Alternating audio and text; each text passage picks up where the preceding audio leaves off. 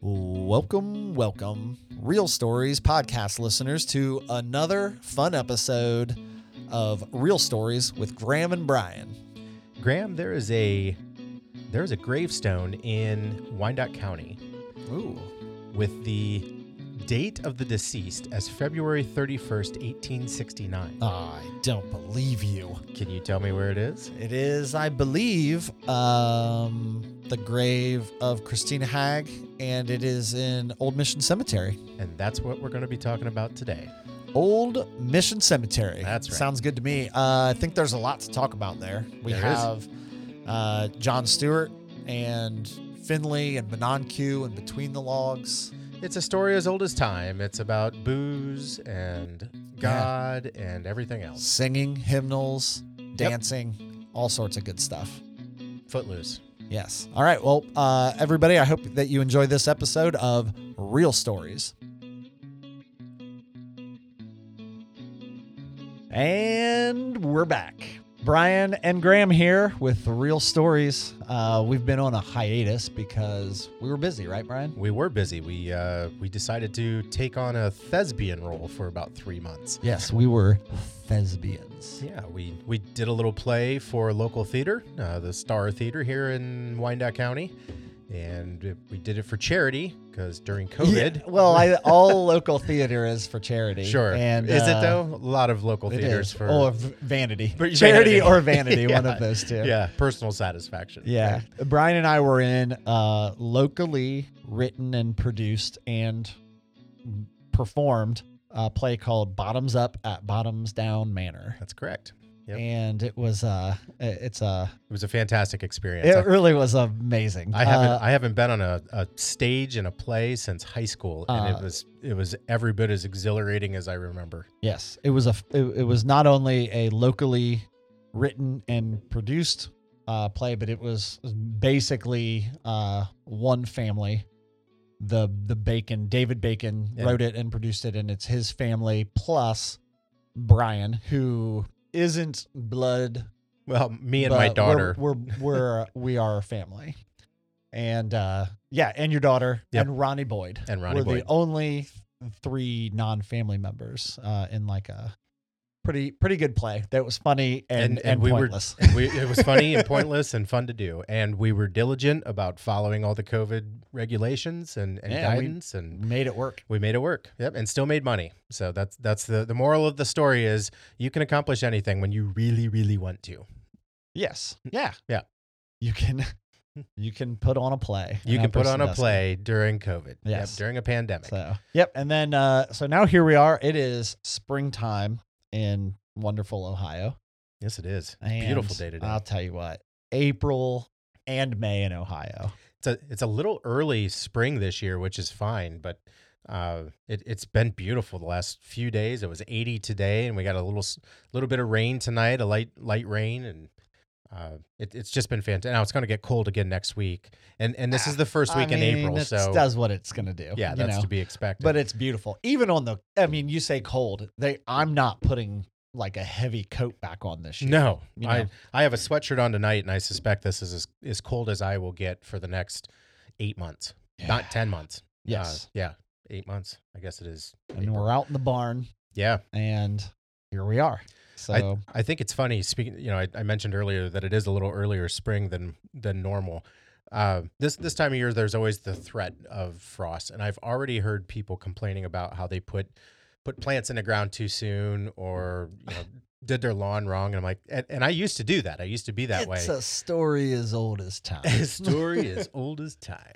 I used to be that way. I used to get real anxious. I wanted to have the first crop in the ground or the first whatever, and it doesn't do any good.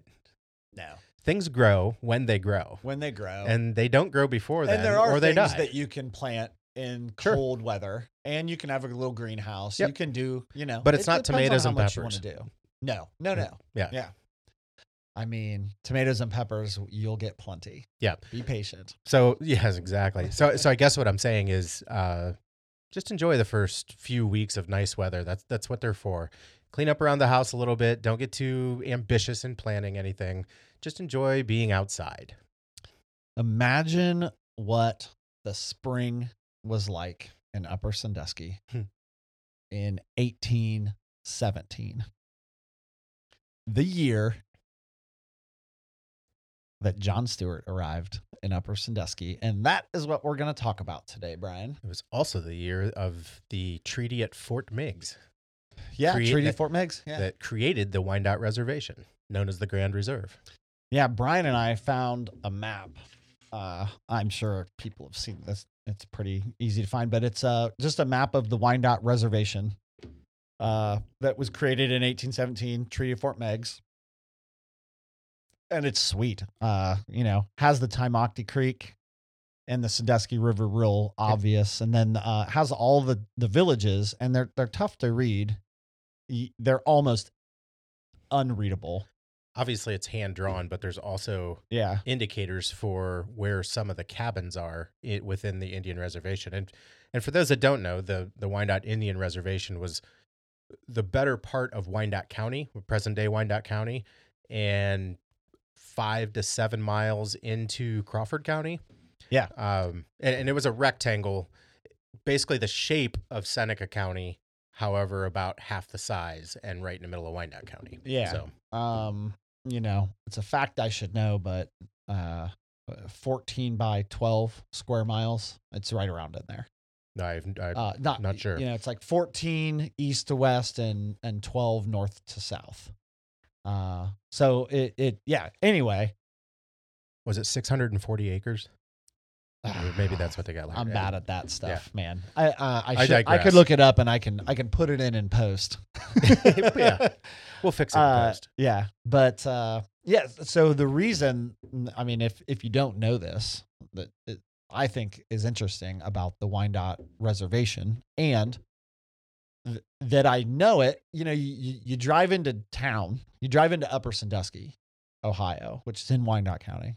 If you don't know that, and there are signs that say site of last Wyandotte Indian Reservation in Ohio.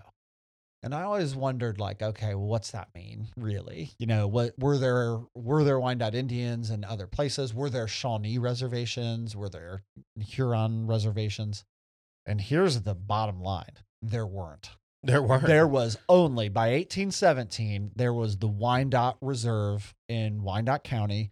It eventually got added Killdeer, and also the Cherokee Boy Indian Reserve, which was out in Timocty, the town of Timocty, off to the east, down in that bottom, I think probably on both sides of 103, right, is a little Indian reserve called the Cherokee Boy Reservation. When was that? 1817, the Treaty of Fort Meigs that set up the Wyandotte Reserve also set up the Cherokee Boy Reserve for Horano, who was a Cherokee Indian that didn't want to be a part of the reserve. Yeah. You taking a note there? I'm writing that down. Yeah, good. It's actually shows up still on the county maps from like the 1970s. Those ones that were multicolored, each township was a different color. Oh, yeah. They've printed those more recently than the 70s, though. Yeah, but are they still colored? Yeah. Some of them. It seems like all the ones I have now are just black and white ones. They're not as cool. Well, that's because they don't spend the money on the color because nobody looks at maps anymore. Well, yeah, but you know what? That's more reason to, if you're going to print one, just make it nice. Yeah, it doesn't cost that much more. To get something printed in super high definition color nowadays it's amazing. We can make a lot of stuff really cheap. Yes. Yeah. Yeah. You need a good printer. A1 Printing. We're looking for sponsors. The place to go. All right. Yeah. So back to the Wyandotte Reservation. I think that the Wyandottes by then, and I don't know if this is just because they signed this treaty, but I bet it all kind of fits in that they weren't in like a great place. Oh no, yeah. They weren't at all. Yeah. They were struggling internally with leadership. Yep. And a lot of them were alcoholics.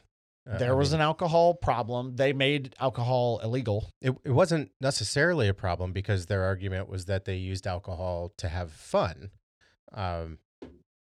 Touche. But it didn't always work that way. Yeah. Well, alcohol was just classically used to manipulate Native Americans also. But so they weren't maybe doing great. And that's going to lead to the story of John Stewart. Are we ready? So John Stewart's born, do you remember the year? 1787. That's right. 1787. John Stewart was born in Virginia, a free African American. Western Virginia, right? I believe it was Western Virginia. But it wasn't west of, it wasn't, he had to cross the Appalachian Mountains to get to Marietta. Right. So, somewhere probably central Virginia. Or whatever. To get to Marietta, where he ended up first. In 1815, he left his home in Virginia and crossed on foot the mountains of Virginia and moved to Marietta, which had been founded, 10 years before or so. It's the first town, right? It's the first town. Yeah. Putnam and Mania Cutler founded Marietta. Yeah. 1813, he moved to Marietta. Yep. 1813. Yeah. So 1813, he crosses the mountains. He gets robbed on his way. He was a dyer. Anyway, good for him to get out of there. Right. In 1813, he's like, I have a chance to leave. I think I'm gonna bounce. Yeah. And he gets robbed, and he shows up in Marietta. He has, none of the things he thought he would have when he got there. He was a blue dyer. Yep. Yeah. Yeah. For those of you that don't know, I'm assuming a blue dyer is. Indigo is the main color, and making blue jeans. Or was tablecloths. Or was it bluing that they used to make stuff whiter? Well, I'll look this up. Yeah, I don't know. But he gets to Marietta, and he has a rough go of it. Marietta was it was, when we think of Marietta in 1813, we should be thinking, like, if you want to compare it to something that maybe like probably like freaking Deadwood. Or it's probably as close to Deadwood as you can imagine. Yeah, it was rough. It was founded by all American Revolutionary War veterans, who I think kind of negotiated the deal as part of, like, hey, look, we never really got paid for what we did. Like, why don't you let us settle this place? We'll do it. And you know what? I think that's a whole movement and period that is super interesting, because think about how we always talk about the greatest generation after World War II, that like, they came home and you know what? They just did it. They started businesses and they went on trips. They bought houses. And imagine what that greatest generation that was the founders. Oh yeah. That had been out fighting, and they knew how to set up camp somewhere. They knew how to survive. They were okay living like that. Yes. Dying like that. And they probably talked, and they're like, you know what? We could do this. They sat around, and there's more to it than that. What you're not taking into consideration is that at the time, the American soldier was poor. Really poor, because generally speaking, they weren't getting paid because there was no money. No, they didn't get paid. There was no money. There was no Continental Congress didn't give the soldiers any money. They got war bonds, but they were IOUs. That's exactly right. Yeah. They were promised money. So at the end, and we had this huge crushing debt to pay to soldiers who had fought in a war, and basically we said, take Ohio. Here, the Western Reserve is literally just a Western piece of property that it was reserved for, what was it, people who were in Connecticut that's the Firelands. The Firelands, when the houses burned in Connecticut during the Revolutionary War, the government said, we'll reserve this piece of land for you in Ohio, and we'll call it the Firelands. And the Western Reserve's the same way. Agreed. Well, it's a whole other story of like how Jefferson, the ordinance of 1784 that set up Ohio, Indiana, Michigan, and banned slavery. But they could only do that because they had the right amount of people, because they had pushed people out there because they didn't pay them after the Revolutionary War. Yeah. It was like the thing you were kind of entitled to. Yeah. If you want to say there was an entitled generation, like they were they got some land. Well, they were entitled to land because they did fight, and frankly, back then, land was currency. Land was wealth. Absolutely. And Land not that it's still is wealth. Yeah, not that it's not now, but like Wait till this hyperinflation hits. Yeah. We'll see. But back then, if you had literally nothing to your name, if somebody gave you 400 acres in Ohio, Oh. you didn't care what it looked like. You went out and you lived on it. Well, plus it was all beautiful. Like it's Ohio Yeah. River Valley. Right. It's honestly, Or it's the Great Lakes. I mean, it's a whole other episode we could do, but back to Yeah. Marietta in 1813. Yeah. Also came to me, Mania Cutler. That's who founded Marietta. Mania okay. Cutler. I always thought that was a cool name. John Stewart arrives there, and he has a rough go of it. And by 1816, he is like he's pretty down and out, I think, because he's drunk and he's walking at night, and he hears singing coming from a distance. And yeah, hymns, the Methodist hymns were coming out of, probably not even a church. I would imagine it was just coming out of like a tent. in my head, it's a lot like pavilion. that scene in Oh Brother, We're Out There, Oh, where yeah. they hear people singing down at the river and they just go, and there are literally people singing down the river. Anyhow, Well, imagine if you were good at singing. Imagine how magnetic that would have been. how far your voice would travel when there's zero outside interference for noise. And no one hears anything that's not them or Yep. nature making noise. Yeah, right. And to hear music. Yeah, there's It no would have been- highway drowning you out. There's no Ugh. factory drowning you out. Like if you could probably hear somebody singing in Upper, I don't know how far, at least out to the railroad Good tracks. question. Yeah, a couple miles, I would think. Yeah, like from here, you could hear them at the railroad tracks on 67. Like- Yeah, if they're singing loud, if they were doing it right. Yeah, yeah, right, Yeah. right. Alex Bodenham, we'd be able to hear. A nice falsetto, or Yes. So he's drunk. He wanders into this missionary, into this Methodist church service, singing. Methodists are big. I mean, the hymns, man, they're the best part of church anyway. And he finds himself, and he's like, it's a classic born again Christian, and he, basically found his people there. He was also in a rough place at the time. For as sure. well. Yeah. Yeah. Oh, yeah, for sure he was. He was drinking Drunk a lot. and Yeah. He was drunk the night he found him. Yeah. And the Methodists they're Temperance. like the temperance. They're like the root of the temperance movement. Teetotalers. Teetotalers. And he is with them for a year and a half or so, and he is at some point, what happens to all of us, God or some voice, the archangel, Oh, wait. Gabriel, he hears a voice that tells him to go spread the word and go spread my word faithfully, I believe is what he said. He heard, spread my word, thou word faithfully, or something. And he does. And he takes that to mean that he's to go out into the savage Indian territory and, Keep in mind. turn them into Christians. So this is his mission, but this is not sanctioned by the Methodist Church. He is not an official Methodist missionary. No. So he wanders and he runs into some Delaware Indians. Yep. And he can't talk to them. He doesn't speak, and he speaks English. And so he gets, But they didn't. He runs into some Delaware Indians who take him to Pipetown. Yeah.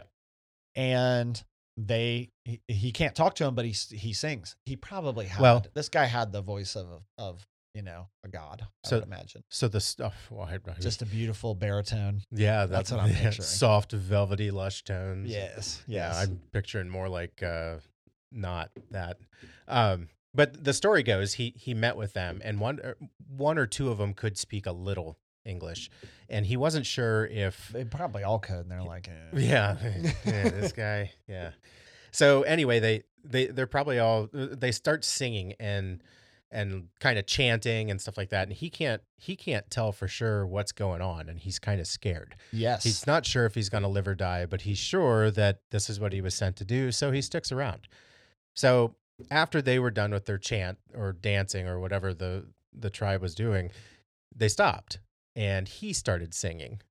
So then when he finished his first song, he wasn't sure how it was going to go over, and one of the Indians said, "Sing again," or "Sing more," or "Keep singing." Next song, probably Alexa play. Skip. Yeah, skip.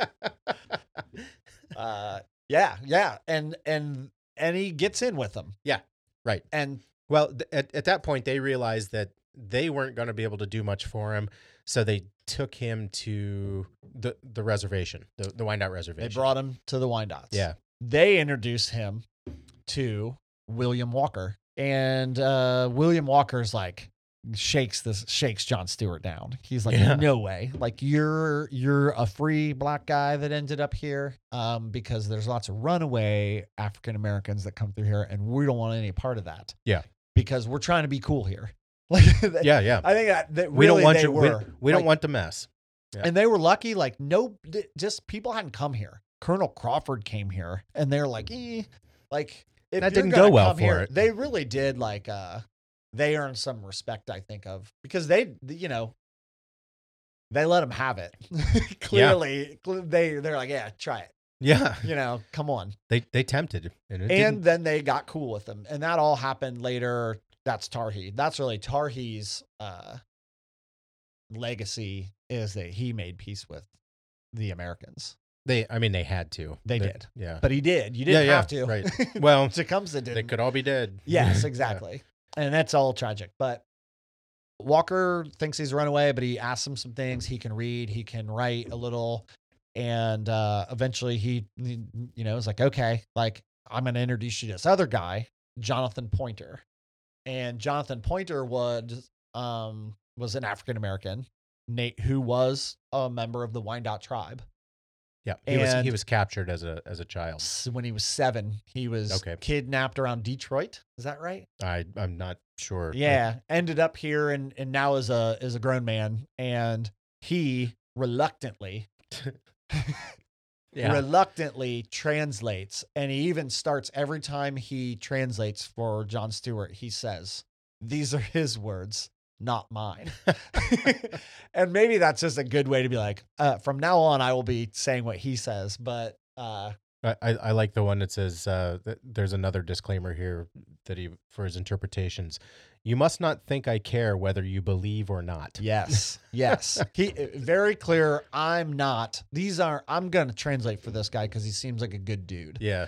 But I don't believe this stuff. And so most Wyandottes didn't at first. But they there's some listened. guys here that need some God. And, There were. And I'm willing to let that happen, is what he Yes. was saying. And they were skeptical of him.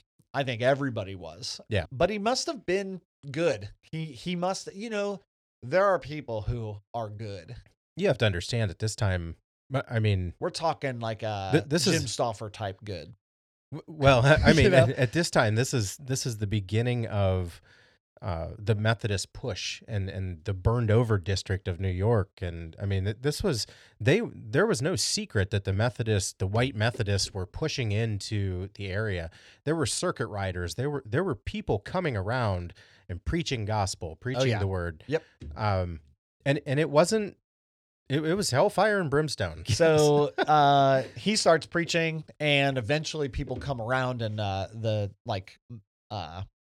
between the logs or two logs, is a great story. He has evidently this awesome bass voice that we all men wished that we had, and It basically came from drinking whiskey every night. the story I've seen is that he had accidentally killed his wife. He got in drunk a drunken rage. Yeah, he got drunk and killed his wife. Yeah. Yeah. And who knows how that went down, but he joined. And when he joined, he must have been like a well-respected guy, even though he had killed his wife. Sure. But Well, he just had a fit. It just goes to show who that knows what happened. even with Native American politics, if you were the right person, you got away with it, right? And yeah. we don't know his wife. Everyone else might have been like, okay. Kind of had it coming. Yeah. And so he joins Not between condoning the domestic logs violence. joins, and then Menonque joins. Menonque reluctantly joined, and only joined if he could still paint his face when You're talking about joining a church? Yeah, Oh yeah, it was a long it was a long drawn out process though. It wasn't like they just he waltzed into town and everybody was like, "Oh yeah, we'll join." It was months or a couple years. Yeah, he would sit down and he would talk to them about his God versus their God. And this is what the the missionaries, the Methodist missionaries, the circuit riders weren't really doing. They weren't taking time to build the relationship and get to know the people and answer their questions. They were only coming and preaching the hellfire and brimstone and then leaving. So that's why this was such a novel approach for them, because they got to ask the questions, why is white God better than red God? We only have our God that I think is good for our people. Why is your God better? Like, Yeah. or there were still Catholics in the Wyandotte tribe, because the French had baptized them. Yeah. Years before that. For sure. They had already been Catholic at times. But they were about a generation removed from it. Like, it was kind of something that their parents did, or their grandparents did. There were even some that had crosses still in their houses. But there wasn't an established church. There was no practiced religion at the time.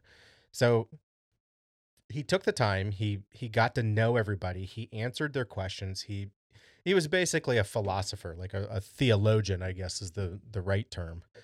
But right. I think there's more to it than that, though, also. I think that this is a population that had been generally screwed over by white men for 100 years. Yeah. So they looked at it and said, this black guy is basically like us, and he's telling us these things. So there was a level of trust there that wasn't ever going to be achieved by the Methodist white missionaries. Yeah. So he gets some people, and then he leaves for a while, and I don't know where he goes, but for a while in 1817, he was gone just for a few weeks. And then when he gets back, people again are like, I don't know, like, this guy's back. Should we do this? Thought we tossed him. Again, I thought he left. But he keeps coming back, and they keep kind of, that was when he got between the logs, to join. Convert. Yeah, convert. And then people started to kind of, they started to believe it. And then once they did, it sounds like that's about the time that like Finley and whoever were the actual Methodist missionaries, sometime around like 1818, figured out that like, oh, there's a guy down there that's got some Indians that are maybe. Yeah. And that's when they came in, right? 1819. You're talking about the Methodist Church. The actual Methodist Church, by 1819, at their annual conference, recognized Stewart and recognized the mission, and then appointed James. They recognized that there was a need for it. Because that's what I mean. Yeah, they recognized not only a need, but like it was a lead, an opportunity. Yeah. And so then they sent Finley in. But it was because John Stewart had petitioned them for a church. Oh, yeah, for sure. But they also didn't think that he was capable of doing it. So they said, that's when they said, okay, let's have this guy Pointer go down and be the missionary. Yeah. Yes, and so he was there for a while, and then Stewart goes up around Cary to the Big Spring. Big Spring, probably up around like Adrian. Yeah. Around that point, Finley comes. And now is like basically like the district manager of the missionaries in this area, and this sort of becomes his project, his headquarters. Finley is respected by the Wyandottes and seemed to be respectful of the Wyandottes, and starts this kind of like, let's build a church here. Yeah. That's the next step, and that's where we are talking about the old mission church. Yeah. So that's when the idea to build that church came up, somewhere probably around 1820. They begin a plan to build the old mission church. Well, it was at Ebenezer Zane's cabin, right? Yes. Yeah. Had a conference, like a Methodist conference, and they decided to do it. And then they sent people to Washington to it was James Monroe and said, we want some money, blah, blah, blah. They get $1,333.33 to build the Old Mission Church. The Old Mission Church. Yes. So at this conference, it was at Ebenezer Zane's home. It was a quarterly conference of the mission at his home on the Mad River, which is down. Ooh, Bell Fountain area. Yeah, nice area. Yeah. And So that- great history down there. Yeah, Also. yeah. So that was Finley Stewart, Moses Henkel, who was a missionary, and about 60 Indians representing various shades of opinion, it says, concerning Christianity. Yeah. So they hire like a couple. So it's like a retreat. Yeah. Oh, yeah. That's awesome. Yeah. Which is awesome. Yeah. They hire a couple guys from the Columbus area. I forget some village down there. And they come up and help oversee the construction of the Old Mission Church, which was built out of limestone right out of the River. Sandusky River. Yeah. Probably right down here where the flat rock is. I've always wondered that, even maybe out by the quarry. Yeah, that's what I meant. Yeah, Like yeah. where we've canoed through there and you can see the. Oh, it's beautiful. yeah, it's awesome. Yeah. So it's like bluestone. It's and limestone. It's Yeah. like blue limestone. They build the church. People begin going there. That several Wyandotte Indians not only convert to Christianity, but become Methodist ministers, Mhm. like Menonque or there's others, right? Pointer was one at one point, and several others throughout the year. Jaquez, Squire Gray Eyes. Squire Gray Eyes one of them? I think so. His picture's up in the up in there. We should have tried to get in there and film this and record this. in there in We- the Old you Mission know what? Church. Let's see if we can do that for our another episode, and we'll just do one of like We could do- talking about that place. We could probably do one just fact checking this episode. Oh, for sure. Yeah, that'd be cool. Actually, just walking around and Brian and I do this kind of from memory. We put some notes down, and we have like our computers, but we try not to look at them. it's largely ad hoc. Yes, It's more information than you're going to find on your own. It's not. It's basically the Wikipedia version. It is, yes. So that's the story of how they build the Old Mission Church. And like I said, there could be a whole other story on the Old Mission's history, and there is so much of it. It falls apart at one time. It's rebuilt in the it was. 1880s. Fell into disrepair for a while. Yeah, after the Wyandottes left, which is what used to happen to buildings for some reason. Like no one was like, "Oh, we Yeah. could use that here's this building. Here's a building." building that's already there." No, I'll build my own. Yeah, yeah. So Jeez. it's been rebuilt and fixed up, and you know it's a treasure around here. It really is. for us. In 2019, in September of 2019, Brian and I marched in a parade. So in 2019, let's start at the beginning here. In 2019, the Wyandotte Indian tribe retook possession of the Old Mission Church from the Methodist Church. So there was an entire Methodist congregation of high up Methodist congregation of you'll have to forgive me, I don't know their hierarchy, but there were bigwigs here. There were Methodist bigwigs there were here. bigwigs.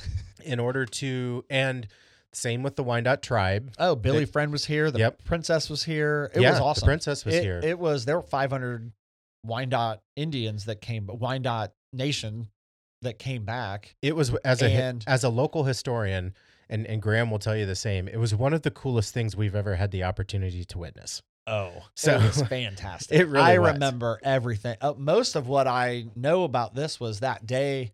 Remember they had those Chautauquans speaking? Yeah. That was like, it was John Stewart. It was like a dude that was John Stewart.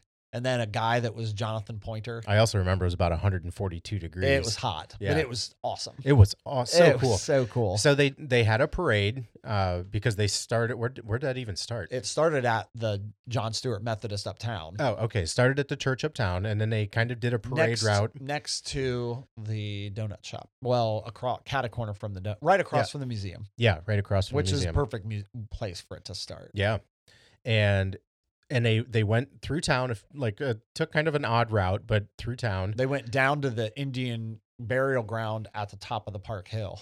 And That's went right. by that. Yep. And then went all the way down 5th. Then they came down 5th Street. Yep. So Graham and I rode our bikes down to see this parade.